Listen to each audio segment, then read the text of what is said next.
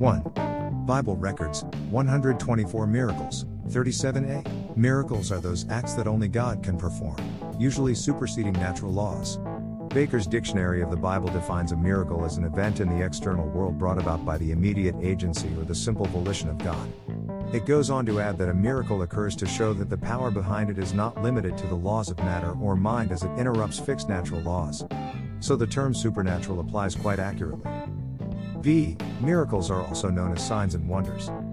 C. Here we have one of the 124 miracles recorded in the Bible. 2. Miracle 37, Samson's strength, Judges 14-16. A. Samson, meaning, of the sun. I. The son of Manoah, born at Zorah. 2. The narrative of his life is given in Judges 13-16. He was a Nazirite unto God from his birth, the first Nazirite mentioned in Scripture, Judges 13:3-5, compare Numbers 6:1-21. 3. The first recorded event of his life was his marriage with a Philistine woman of Timnath, Judges 14:1-5. Such a marriage was not forbidden by the law of Moses, as the Philistines did not form one of the 7 doomed Canaanite nations, Exodus 34:11-16, Deuteronomy 7:1-4. It was, however, an ill-assorted and unblessed marriage.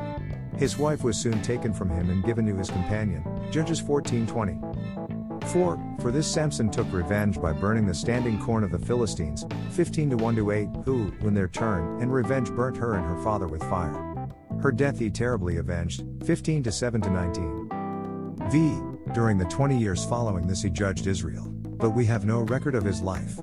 Probably these 20 years may have been simultaneous with the last 20 years of Eli's life. After this we have an account of his exploits at Gaza, 16:1-3, and of his infatuation for Delilah, and her treachery, 16:4-20, and then of his melancholy death, 16:21-31.